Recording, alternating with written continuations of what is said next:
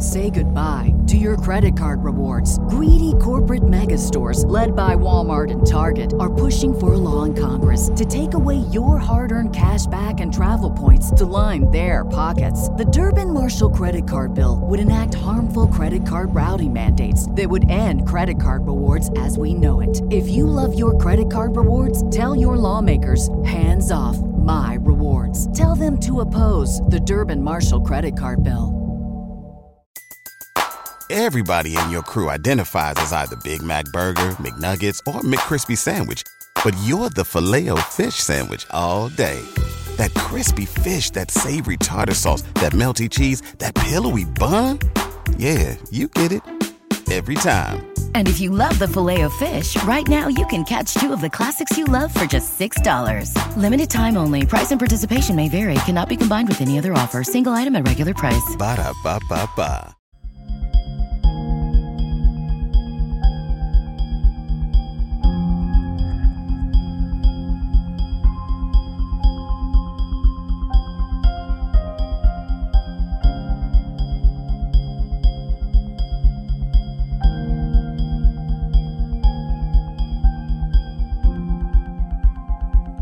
Good afternoon, my conscious co-creators. Welcome to another edition of the Conscious Consultant Hour, Awakening Humanity.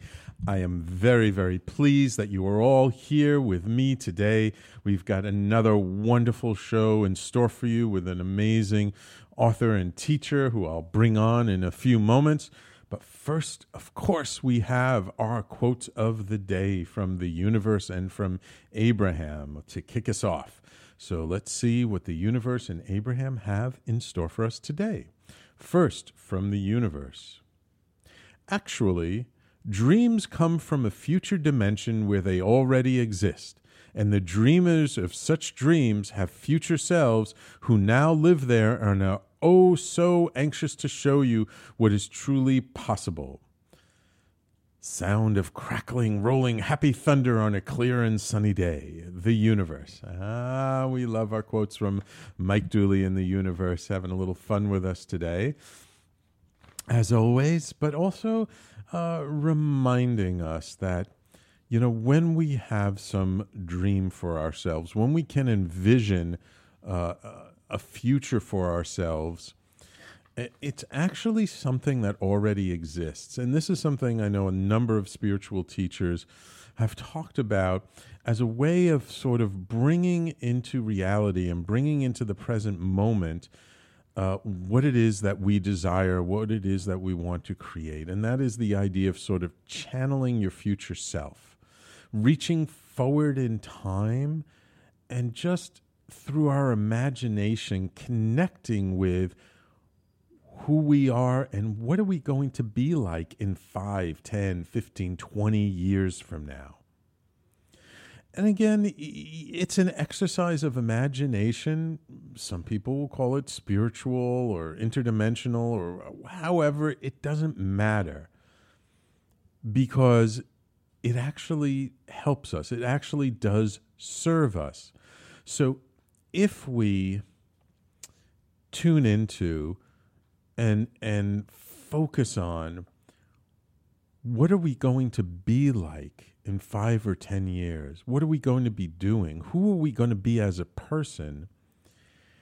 And then take that energy, take that imagination and start activating it and start coming from that place today. It actually serves us and will help us to move forward in our lives because we don't have to wait 5 or 10 years. If we can imagine it, if we can picture it, if we can visualize it, we can use it. And it doesn't matter if we get it exactly right. It doesn't matter if this vision we have of ourselves in the future is how we're going to be in the future. And more than likely, it's not, especially if we try bringing that into the present moment. It's going to change us and affect us, and we're actually going to be different and further along in the future. So it's a really great tool. And again, I say it all the time, Don't believe a word I say. Just give it a shot. Try it for yourself. I don't mind if you're skeptical, but you can be skeptical and open-minded at the same time. So when you attempt this, it's okay to say, well, I don't know if this really is going to work or not. I have to really see it. Fine. You can come from a place of curiosity as opposed to this is never going to work. Because the thing is, if we bring that energy into this exercise of this is never going to work, you're going to be absolutely right. And I'm not saying you have to believe it's going to work. I'm just saying be open to having life surprise you.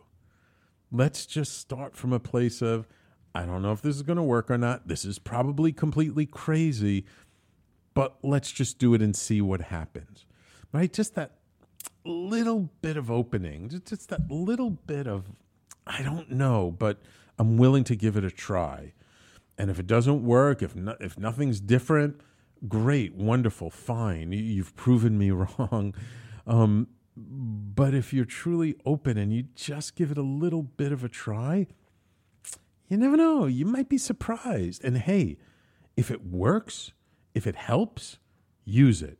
That's always been my motto. It doesn't matter how crazy or far out it is. Just try it and see if it works. And if it does, great. You don't have to know why it works. You don't have to analyze it to death. Just use it. It's a wonderful tool, and I hope you'll consider using it. Wonderful. Okay, we got a bunch of people on the Facebook Live. Let me just give a quick shout out. So we have Sarah. Oh, wonderful to see you, Sarah. William, thanks for joining us. William is definitely one of my loyal fans. Cole, great to see you again. Hope you and Todd doing well out there in Texas. Erica, Pat, across the pond in England. Pat, wonderful to see you on the Facebook Live. All right, let's get to our second quote from Abraham. All right, let's see what Abraham has to say today. What anyone else has or does not have has nothing to do with you. The only thing that affects your experience is the way you utilize the non-physical energy with your thought. We're just talking about that.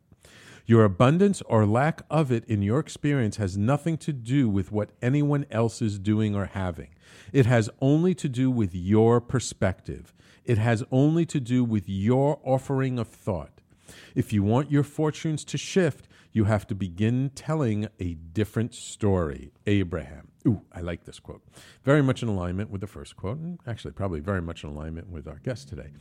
But what Abraham is saying here is, what anybody else thinks, says, or does has absolutely nothing to do with your experience. Now, it may have a little bit to do with your experience of them, but your experience of them has nothing to do with what you're manifesting in life, has nothing to do with how much you're earning, how many followers you have, how many friends you have, nothing else.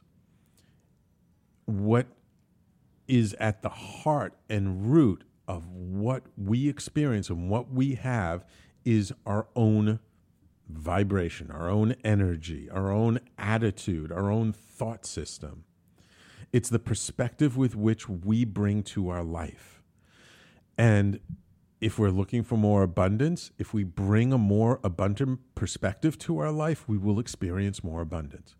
If we want more freedom, if we want more love, more joy, more happiness in our life, it's about bringing more of that feeling into our life, and it will attract more of that. I always used to explain the law of attraction this way. It's like you have two tuning forks, and if they have the same, if they're tuned to the same frequency, and you tap one tuning fork and it starts to vibrate, as you bring the other tuning fork closer to it, the second tuning fork, which you did not tap, will start to vibrate at the same rate as the first one.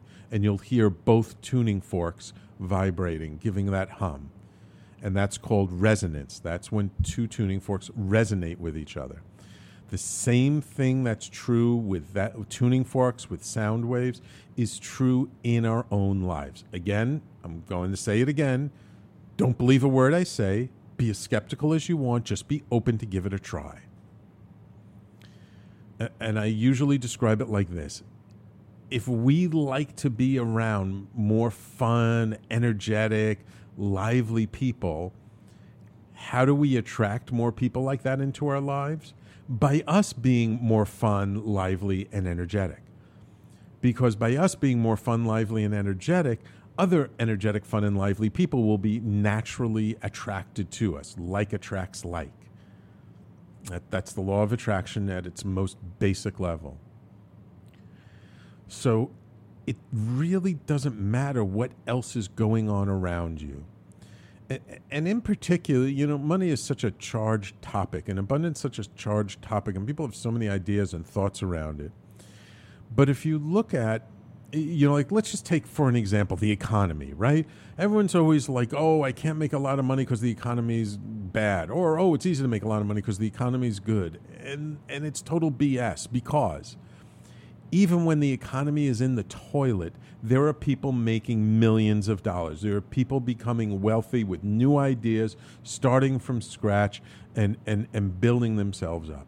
And even when the economy is doing great, there are people who are going bankrupt.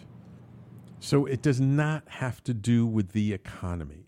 Yes, there are certain conditions that make things maybe a little more challenging or a little less challenging. And maybe it means we have to be a little more creative than other times in our lives.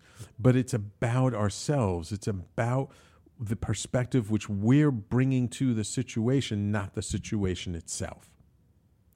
Because if it was about the situation itself, then everybody, I mean every single one, in a particular situation would all have the same results. And is that the case? I'm sure you all know somebody, or 2 or 3 or 4 or 10 people who are in very similar situations, and they all have different results.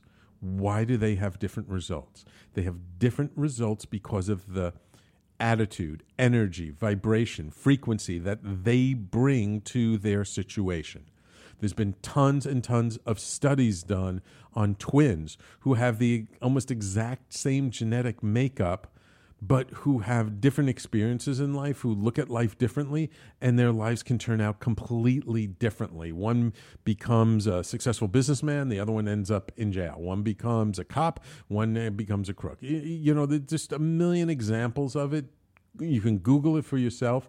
And it's something that if we really just give it an opportunity to apply it, to be just a little bit open-minded to these concepts and these ideas, and just try them. Look, they may not all work for you, but just keep what does work and get rid of what doesn't. So, what are these quotes all about? These quotes really are about our perspective, our energy. And let us not get so bogged down and tied down to our circumstances, the political environment, the economy, the social environment. It does not matter ultimately. I'm not saying it doesn't have some influence, but I'm saying is that what's much more important is how we show up in a given situation. It's the perspective we bring to it. Do we see things as challenges or opportunities? Do we see it as an opportunity for us to be more creative, or do we just see it as a way of holding us back? Both are true. However we view life, life is so malleable, life is so fluid, that however we decide to see things, it will be true for us. It'll be true for us, and it'll be true for nobody else. Let me repeat that. The attitude which we bring to life will be true for us. The perspective we bring will be true for us and nobody else. Now, other people may share that perspective, so it'll be true for them, but it won't be true for them because it's true for us. It'll be true for them because it's true for them and because it's the perspective they're bringing as well.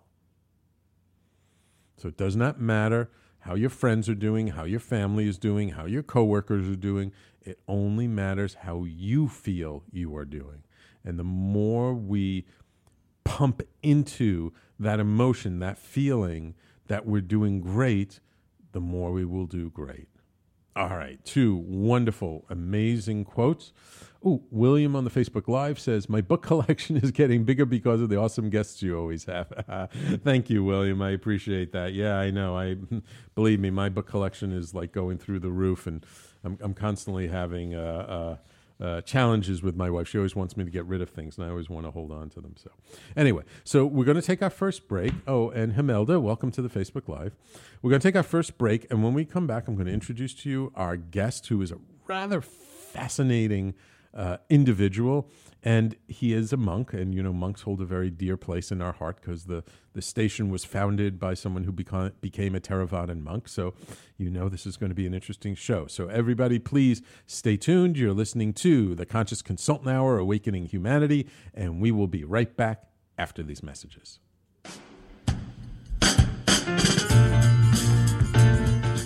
You're listening to the Talking Alternative Network.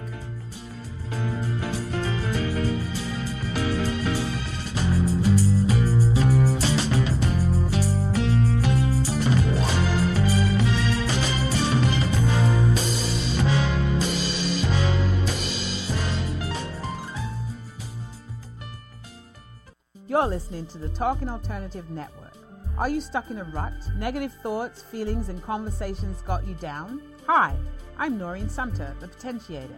Tune in every Tuesday at 9 to 10 p.m. Eastern Time and listen for new ideas on my show, Beyond Potential, Live Life Your Way, on talkradio.nyc.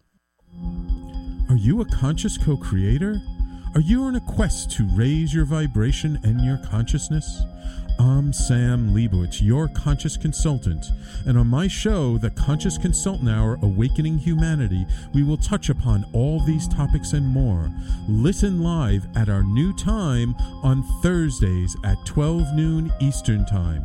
That's The Conscious Consultant Hour, Awakening Humanity, Thursdays 12 noon on talkradio.nyc.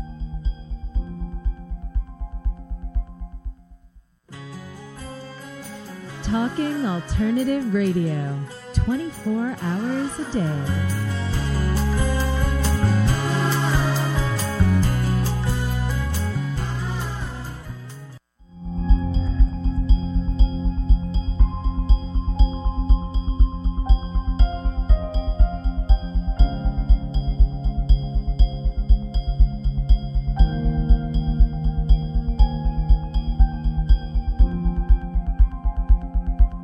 And welcome back to the Conscious Consultant Hour, Awakening Humanity.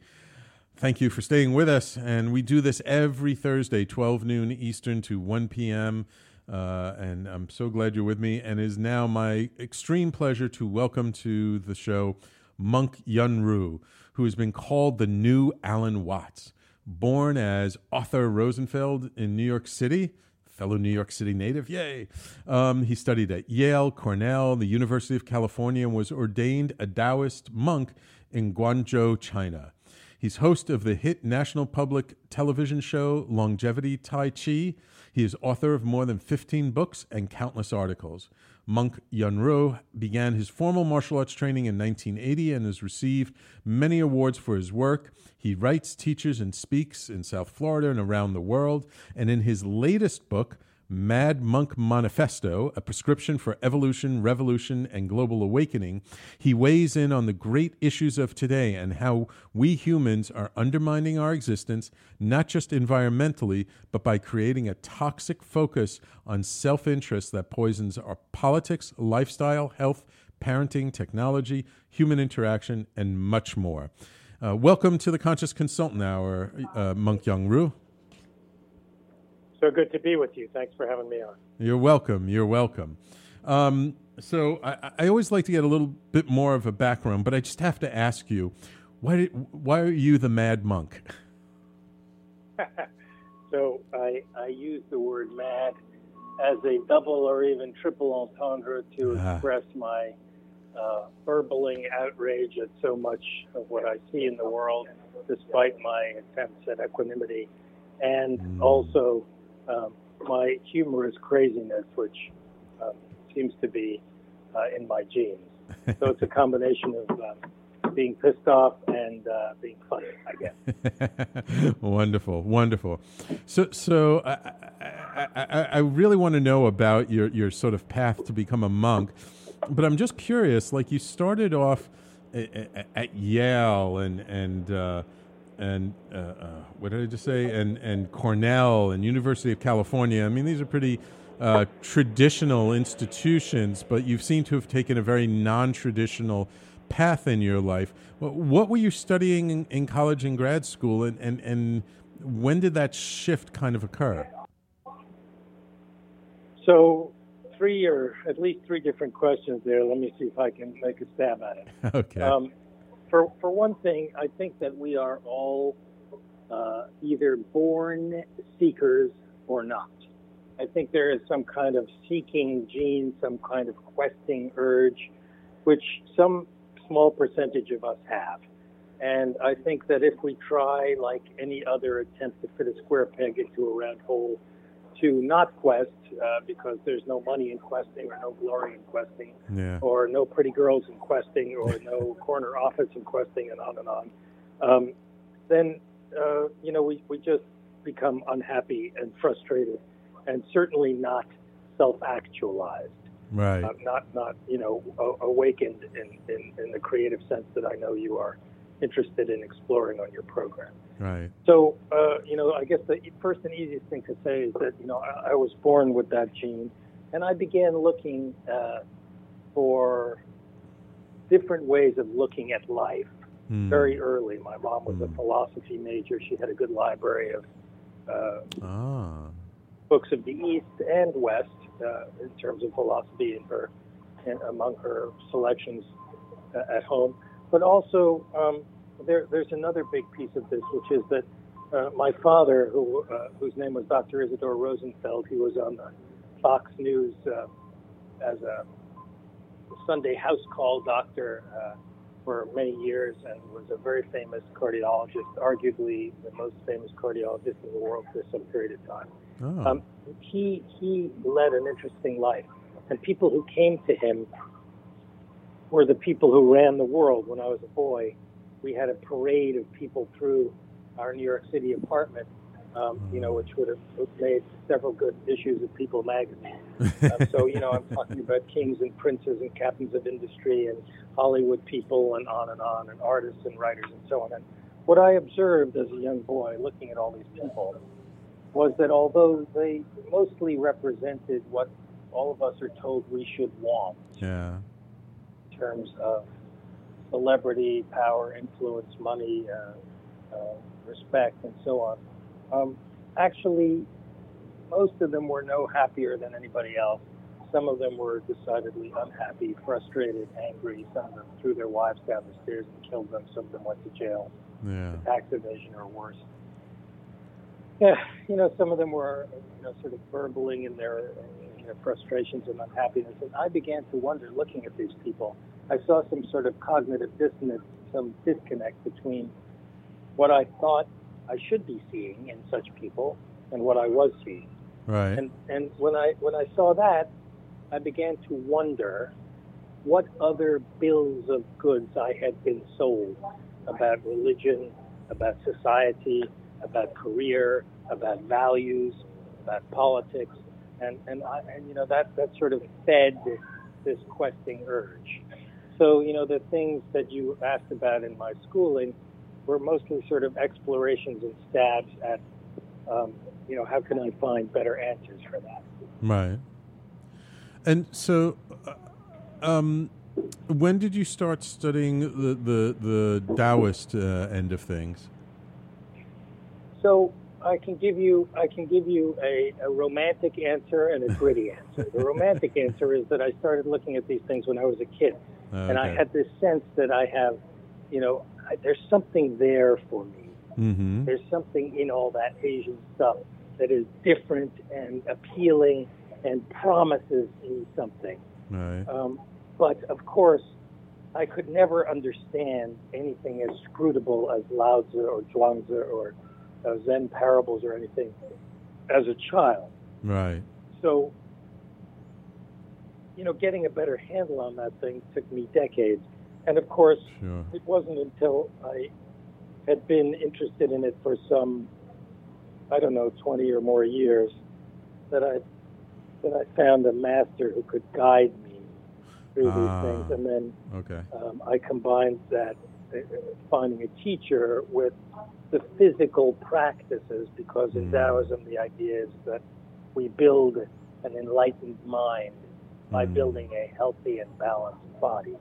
And so unlike some other traditions, including other Asian traditions, we're not into mortification of the flesh. It isn't to say that some of these practices I do are not very physically demanding, but they're not designed to tear down the body. They're designed to build it up so as to create this foundation. Right. Yeah, I know from from Giorgio, who's the founder of the network, who became a Theravadan monk. He's back home in Australia, where he's originally from, but he goes to Malaysia and Thailand a lot, where Theravadan Buddhism is centered. That it's a very aesthetic sect, and they really have some very extreme practices.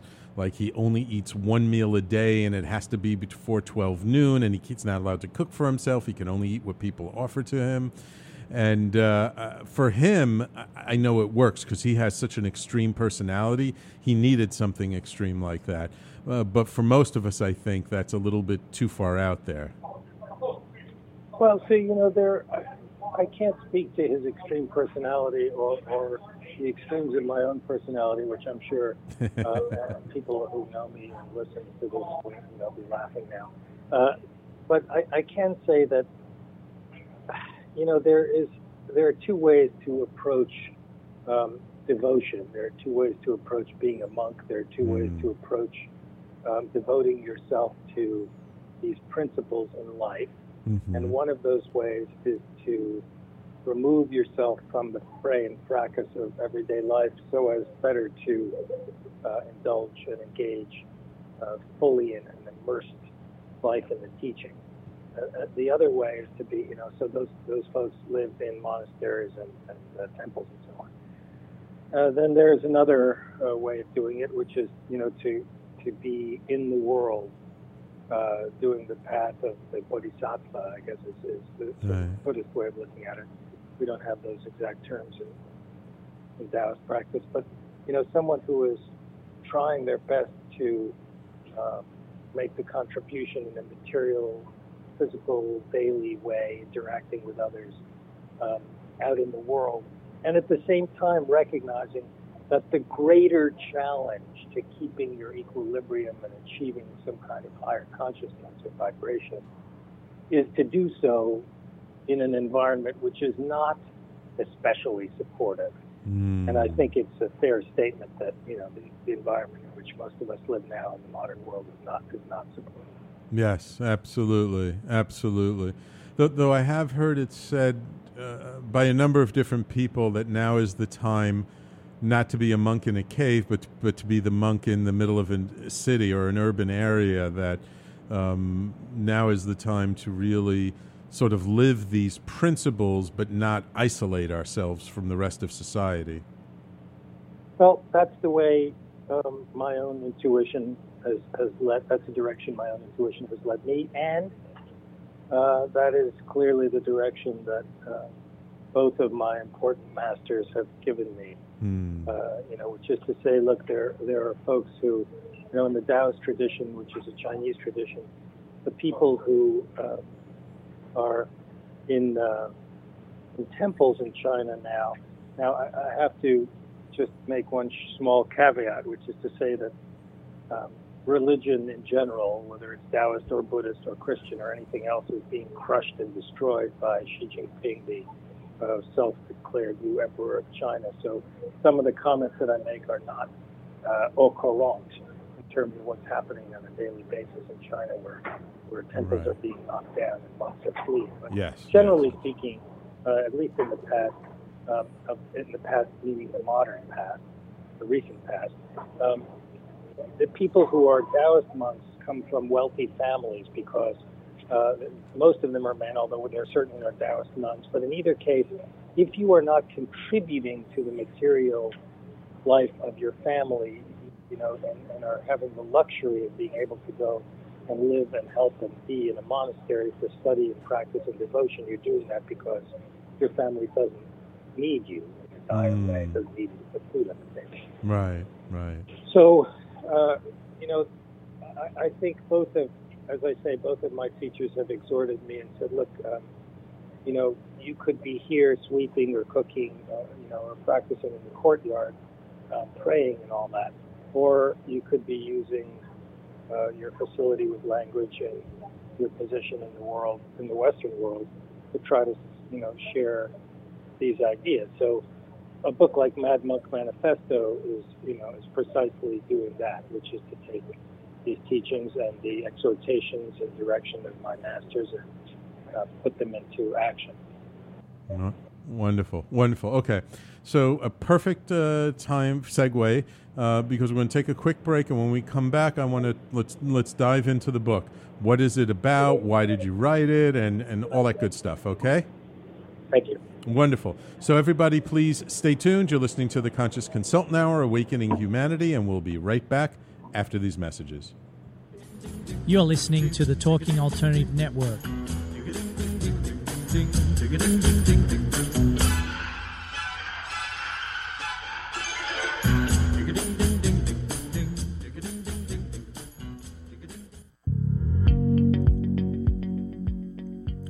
Do you love or are you intrigued about New York City and its neighborhoods? I'm Jeff Goodman, host of Rediscovering New York, a weekly show that showcases New York's history and its extraordinary neighborhoods. Every Tuesday live at 7 p.m., we focus on a particular neighborhood and explore its history, its vibe, its feel, and its energy. Tune in live every Tuesday at 7 p.m. on talkradio.nyc. You're listening to the Talking Alternative Network. Are you stuck in a rut? Negative thoughts, feelings, and conversations got you down? Hi, I'm Noreen Sumter, the Potentiator. Tune in every Tuesday at 9 to 10 p.m. Eastern Time and listen for new ideas on my show, Beyond Potential, Live Life Your Way, on talkradio.nyc.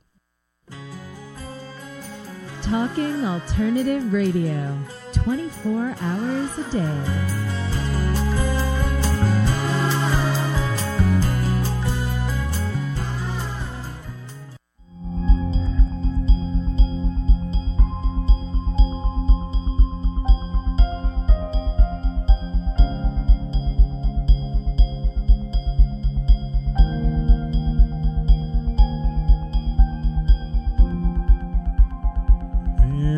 Welcome back to the Conscious Consultant Hour, Awakening Humanity. We do this every Thursday, 12 noon Eastern to 1 p.m. And if you want to find out, what's coming up each week, go to our website, talkradio.nyc, and sign up for our newsletter. It comes out once a week on Tuesdays and lets you know what the topics are for each of the shows during the week. Quick shout out to some more friends on Facebook Live. Lisa, Survey, Marcella, Anthony, thank you all for joining me. I appreciate it.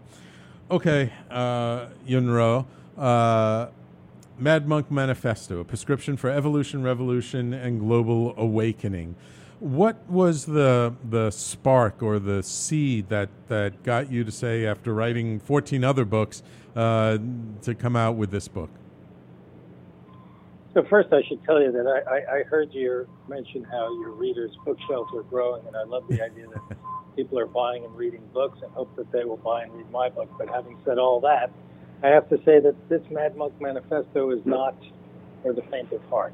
Oh. So many times I utilize humor and story and make strong lessons go down like a strawberry milkshake, so sweet and fun and delicious that you don't even know that you took medicine. In this case, this is the bitter herb all by itself in hot water. So Mad Monk Manifesto is the undiluted straight talk, and some people don't like that kind of thing, and other people like it a lot. So we'll have to let the listeners decide for themselves.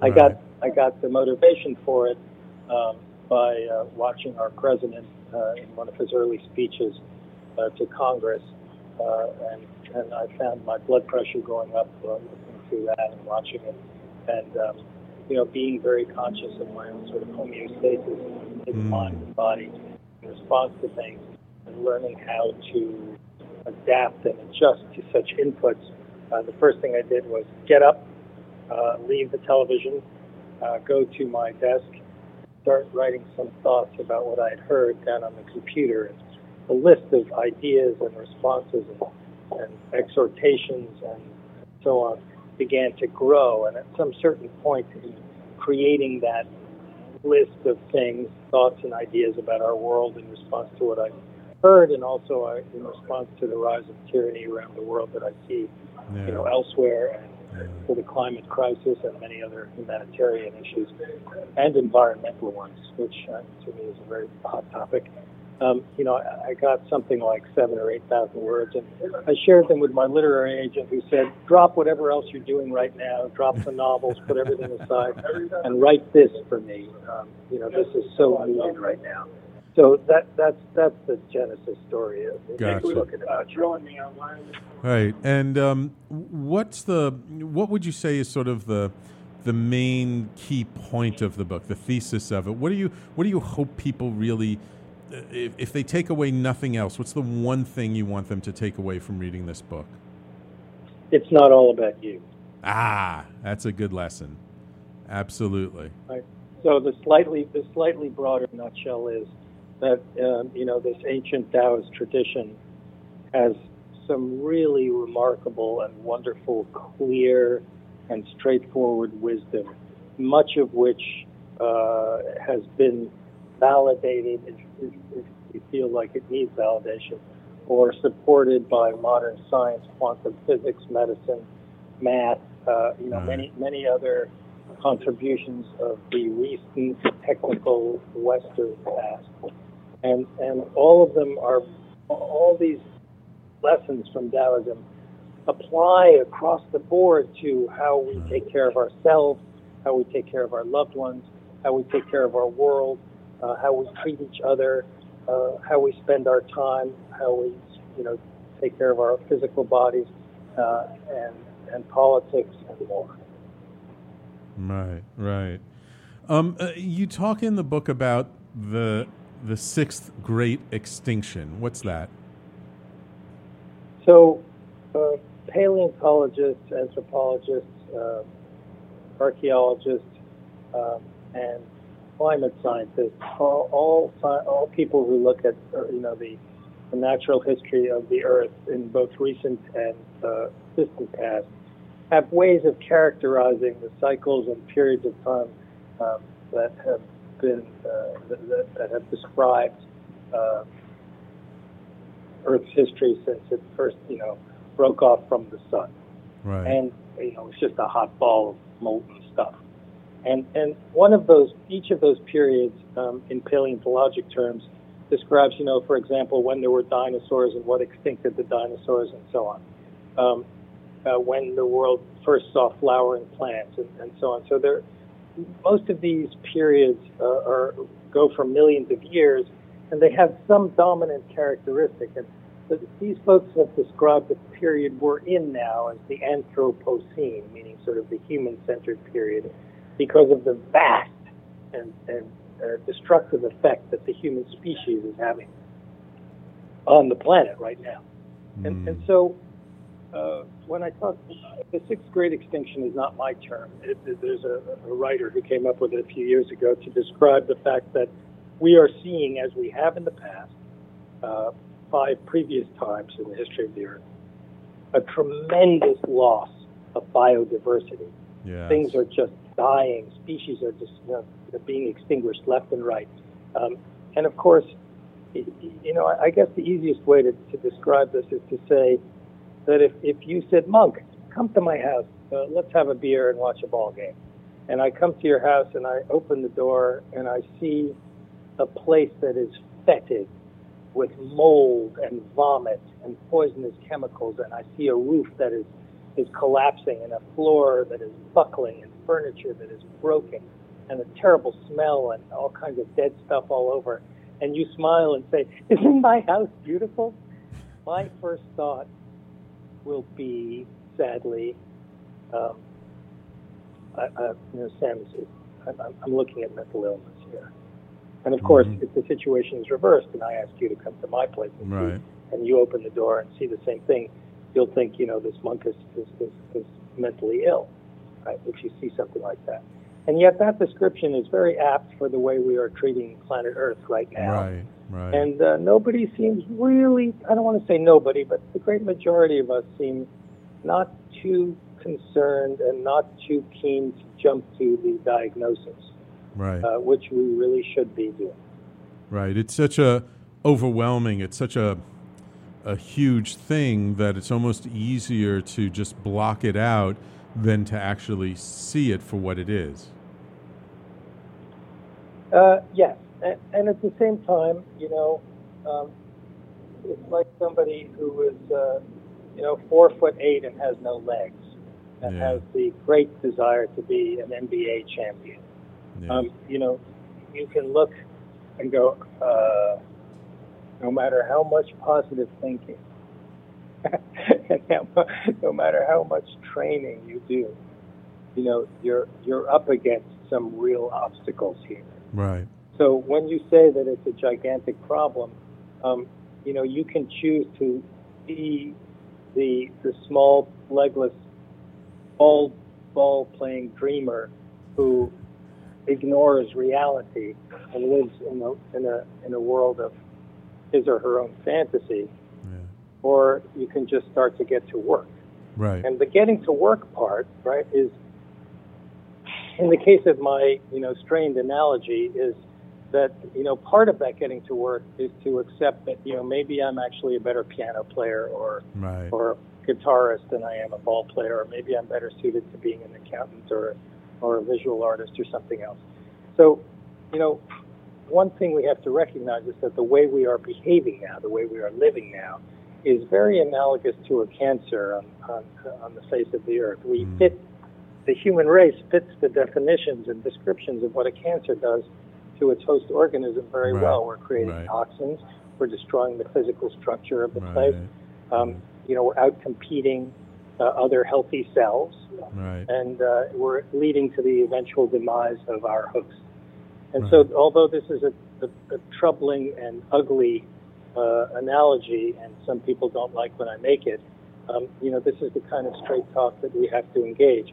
But the good news is that although you call all this overwhelming, and it certainly is, I agree, at the same time, there are a lot of us who are making this problem. And that means that there are a lot of us who could be doing things to fix it. Right. So when you think of it in theoretical terms, how are we going to save the rhinos or whatever, or the oceans or the coral reefs and so on? It looks gigantic in Brazil, cutting down, thousands of acres of rainforest every minute. Crazy statistics like that, hundreds of thousands. I forgot what it is, but you get the point. But the point that I'm trying to make here is that if we all change how we live, how we see each other and the planet, and we make behavioral changes right now in our everyday lives personally, that each little thing we do, if we are all doing it, is multiplied by many billion in its effects. Right. We can reverse it. Is it too late to save some things and repair some things on Earth? It is. But it's not too late for the whole place. Right.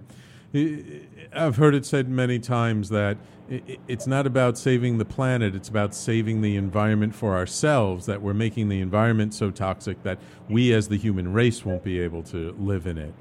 And, it's funny because sometimes when I have these discussions with people over like climate change, I'm often like, you know what? It doesn't matter if climate change is man-made or not, or if it's just a cycle or not. The kinds of things we're talking about doing to combat it are things that are good for us regardless of whether there's climate change or not. Like limiting the amount of CO2 that we pump out in the air is good for the environment, and it's good for us regardless of whether it's going to help climate change or not. I happen to think that it will, and that it is very man-made, but it's kind of like this whole idea of being ecologically minded and being more sustainable. It's a good idea regardless of whether you are politically conservative or progressive. So I like and agree with everything you said, but I'd like to take it a step further. Sure. And I'd like to connect your point to a point that I make in Mad Monk Manifesto, which is on the surface unrelated to climate crisis, but in the end we can connect them very well and clearly. Okay. So the point that I would like to make is that when you talk about this as being good for us, and that you're appealing to our self-interest in order to motivate change in behavior. Yeah. I get that kind of thing works, but I also feel like it sells us short. Yeah. So, there is this Buddhist concept of karma. Mm-hmm. We don't have exactly that concept in Taoism, but I'm sure people listening are familiar with the idea that, you want to accrue good karma by you do something nice for somebody because you think that it will change your experience of the afterlife, or that it will come back to you in some way. Right. It's some sort of amplification of the golden rule. So, I'm going to be really nice to this complete stranger because who knows? Maybe they're a car salesman, and a month from now I got to go buy a car, and what if I run into them and they give me a good deal? It's going to be good for me if I do the right thing. Right. Somehow it's going to be good for me. Right. So when you say it's going to be good for people to do the right thing in the earth, I find that interpretation or that setting, I find that sets a low bar. Yeah, I would like to feel and think better about my fellow man, and that everything has to be done out of self-interest. I do get that we seem to live in that kind of culture, but I want and hope for better from all of us. So I believe in doing the right thing because it's the right thing to do, not because it will benefit us somehow. Right. I find that twist on karma seems a bit perverse to me, and more than that, it seems a bit sad, as if this is how far we've sunken in our entitlement. It's all about me generation and our culture that, we have to look around at our beautiful planet, and the only reason we can think of to stop being slobs with our consumption and our behavior is that in somehow, if we stop, it's going to be better for us in the end. I say, okay, it's going to be better for us, but it's also going to be better for all sentient beings on the planet. Right. Absolutely. And thank you for bringing it to that higher level. I was kind of like taking things at like the lowest common denominator, and that's sort of raising things up and trying to and appealing to people's higher nature, which I completely agree with you. So it's time for us to take, believe it or not, our last break of the show. When we come back, let's just talk about what are some simple, basic things that our audience can do to help affect a positive change in the world, okay? You got it. Wonderful. So everybody, please stay tuned. You're listening to the Conscious Consultant Hour, Awakening Humanity. Our guest this hour is Monk Yun Rou, author of the book Mad Monk Manifesto, and we'll be right back after these messages. You're listening to the Talking Alternative Network.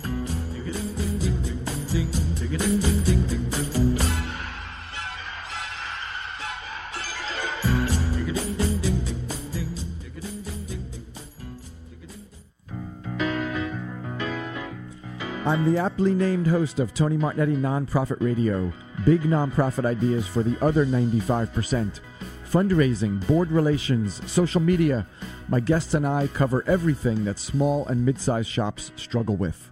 If you have big dreams and a small budget, you have a home at Tony Martignetti Nonprofit Radio. Fridays 1 to 2 Eastern at talkingalternative.com.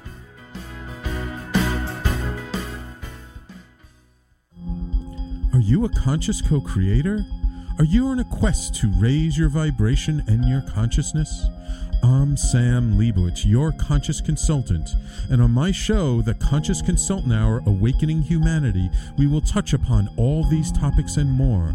Listen live at our new time on Thursdays at 12 noon Eastern Time. That's The Conscious Consultant Hour, Awakening Humanity, Thursdays 12 noon on talkradio.nyc.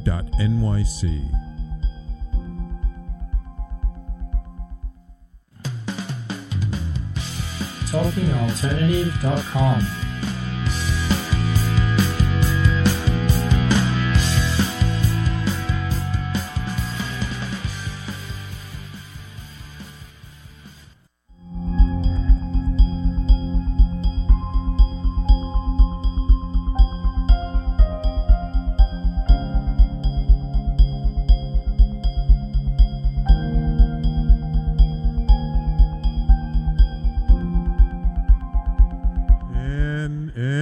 welcome back to the Conscious Consultant Hour, Awakening Humanity. Quick shout out to my friends on Facebook Live, Anthony, Ken, and Noreen. Noreen, fellow host on talkradio.nyc of Beyond Potential, Live Life Your Way, Tuesday evenings at 8 p.m.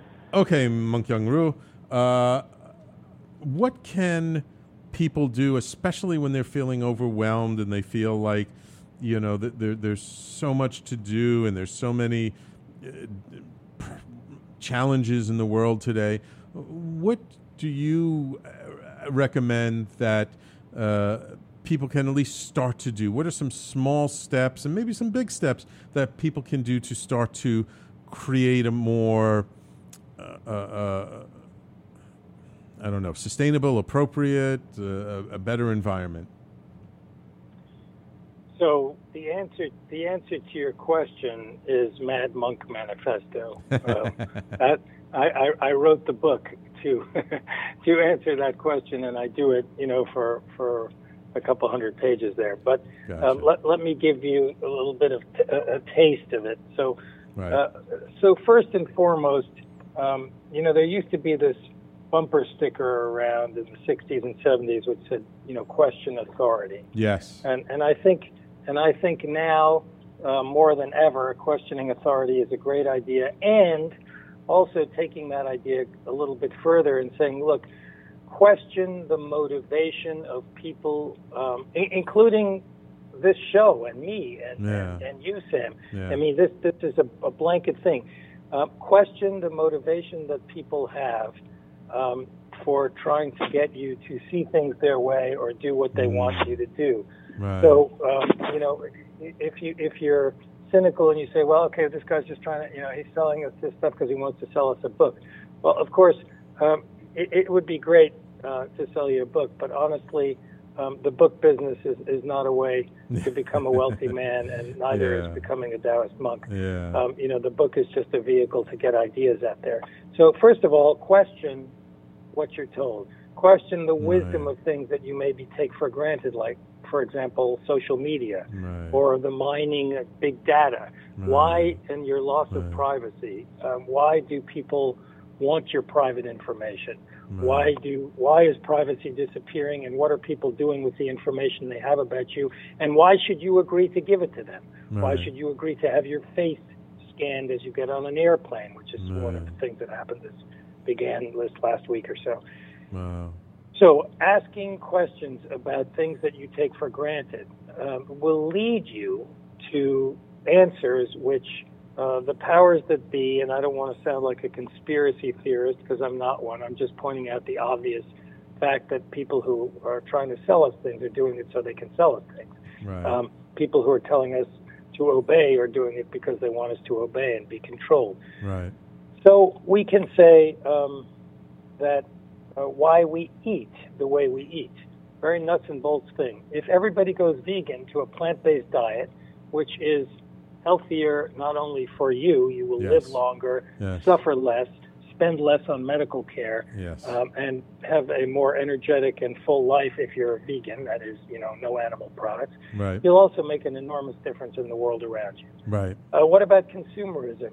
You know, do you really need to buy something that you don't have the money for? Do you need to put yourself in debt to buy the latest, greatest big screen TV or something else? Buying things that we don't need with money we don't have runs our society. Yeah. And maybe it's time that we change the yardsticks of what is right for society and what is right for us and what a society should be.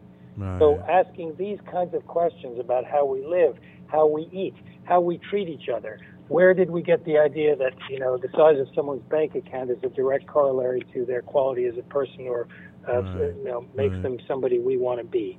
You know, these things are all taught to us, and they're taught to us by people who have agendas for us. And most of these things are simply not true. Right. And we accept them uncritically. And so, you know, the best answer to your initial question is stop accepting things uncritically. Right. Right. Yeah. It's really learning to think for ourselves and not just accepting what somebody else says, whether that's they say to us personally, or it's written, or we're taught it in school, or even our parents tell us. Like, let's start thinking for ourselves and maybe we'll come to a different conclusion than what somebody else has said to us. Thank you. You said that so much more nicely than I did. Yeah, someone said to me the other day, you should be a politician. You know how to word things nicely. Yeah, that was very nice. That's right. Think for ourselves is a good way of putting it. Yeah, absolutely. Absolutely. Well, we don't have too much time left. I'm just curious, now that the book is out, what kind of reception have you gotten for it? Does it seem to... So I've had quite a bit of media around it, actually, and many people emailing me from my website, reaching out to me on social media. Facebook kicked me off. Really? Some years ago without explanation. Oh, geez. And when I asked why did you kick me off, there was only a robot to answer me. Yeah. They said, we don't like your name. I sent them my driver's license and my ordination certificate, and I never heard anything back from them. So I am on Twitter. People are following me on Twitter actively as Monk Yun Rou, or YUNROU. And I'm on LinkedIn. I try not to honestly spend a vast amount of time on these things. I do sometimes share some photos of Taoist practices and other things on Instagram, but I guess I'm not a heavy-duty social media user. I'm a light user. Right. Okay, good. And just quickly, what's next for you? What's coming up? I mean, now that this book is out and you're spreading the ideas, is there something else germinating? So I have actually 6 new books in the pipeline. Wow. One of them is the reissue of a book I wrote a few years ago, but the other 5 are all new. Wow. And some of them are novels of ancient China and philosophy and romance and action, and some of them, the very next one to come out is actually a book called Turtle Planet, which is about me taking meditative journeys in which I meet 18 different turtles who live around the world in different places and circumstances. And these turtles stand in for masters, opining about humans and the world and the planet. And I think it's pretty fun and engaging book. So that'll be out in January. And there's some other ones after that. Are you familiar with the native or indigenous term Turtle Island? I am familiar with it. Yes. Okay, yes. Because I was going to say, it sounds almost inspired by the fact that we're all living on the back of a giant turtle. So it's been a pleasure. Thank you so much, Yun Rou, for being on the show today. I appreciate you taking the time out of your busy schedule to come on and talk about your new book. Thank you very much. If people want to find me, they can just Google Yun Rou, YUNROU. The name of the book is Mad Monk Manifesto. I hope everybody will pick up a copy. Thank you for your help, Sam, in getting the word out and for the good work you do. Absolutely. Thank you so much. I really appreciate that. And, next time you come back up to New York City for a visit, look me up. Yes, sir, will do. All right, awesome. Again, the name of his book is Mad Monk Manifesto, a prescription for evolution, revolution, and global awakening. You can find it on Amazon and booksellers all over the place. There's a link in our newsletter, and I posted one into the Facebook Live video. So please check it out, and I hope you find something that motivates you in that. So thank you all for tuning in. Noreen, appreciate all the kind words on the Facebook Live. Noreen, appreciate you too. Don't forget to tune in tomorrow at 1 p.m. Eastern to Tony Martignetti Nonprofit Radio. He always has so much great ideas for nonprofits and for those in the nonprofit world. I appreciate you all. Love you. Mwah. Thank you for tuning in, and we will talk to you next week.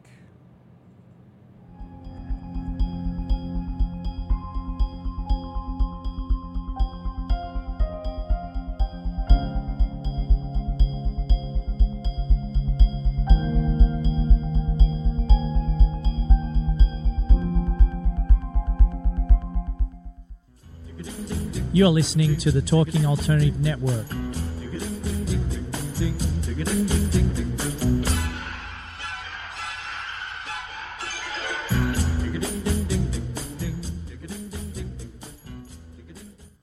You're listening to the Talking Alternative Network. Are you stuck in a rut? Negative thoughts, feelings, and conversations got you down? Hi, I'm Noreen Sumter, the Potentiator. Tune in every Tuesday at 9 to 10 p.m. Eastern Time and listen for new ideas on my show, Beyond Potential, Live Life Your Way, on talkradio.nyc. I'm the aptly named host of Tony Martignetti Nonprofit Radio, big nonprofit ideas for the other 95%. Fundraising, board relations, social media. My guests and I cover everything that small and mid-sized shops struggle with. If you have big dreams and a small budget, you have a home at Tony Martignetti Nonprofit Radio. Fridays 1 to 2 Eastern at talkingalternative.com.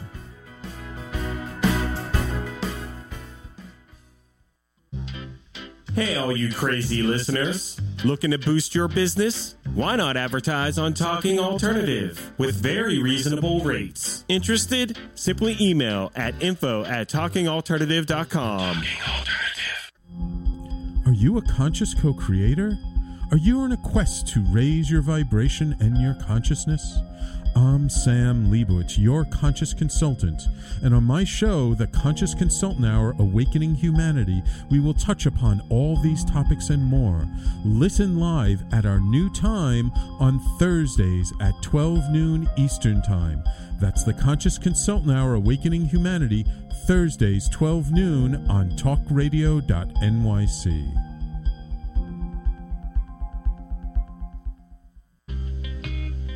You're listening to the Talking Alternative Network at www.talkingalternative.com.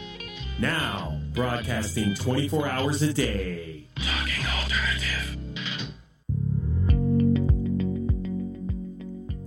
Do you love or are you intrigued about New York City and its neighborhoods? I'm Jeff Goodman, host of Rediscovering New York, a weekly show that showcases New York's history and its extraordinary neighborhoods. Every Tuesday live at 7 p.m., we focus on a particular neighborhood and explore its history, its vibe, its feel, and its energy. Tune in live every Tuesday at 7 p.m. on talkradio.nyc.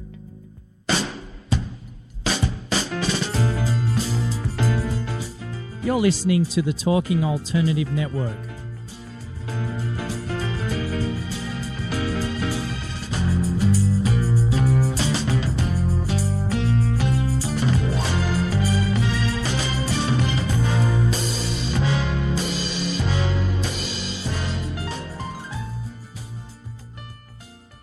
Say goodbye to your credit card rewards. Greedy corporate mega stores, led by Walmart and Target, are pushing for a law in Congress to take away your hard-earned cash back and travel points to line their pockets. The Durbin-Marshall credit card bill would enact harmful credit card routing mandates that would end credit card rewards as we know it. If you love your credit card rewards, tell your lawmakers, hands off my rewards. Tell them to oppose the Durbin-Marshall credit card bill. Everybody in your crew identifies as either Big Mac Burger, McNuggets, or McCrispy Sandwich. But you're the Filet-O-Fish Sandwich all day. That crispy fish, that savory tartar sauce, that melty cheese, that pillowy bun. Yeah, you get it. Every time. And if you love the Filet-O-Fish, right now you can catch two of the classics you love for just $6. Limited time only. Price and participation may vary. Cannot be combined with any other offer. Single item at regular price. Ba-da-ba-ba-ba.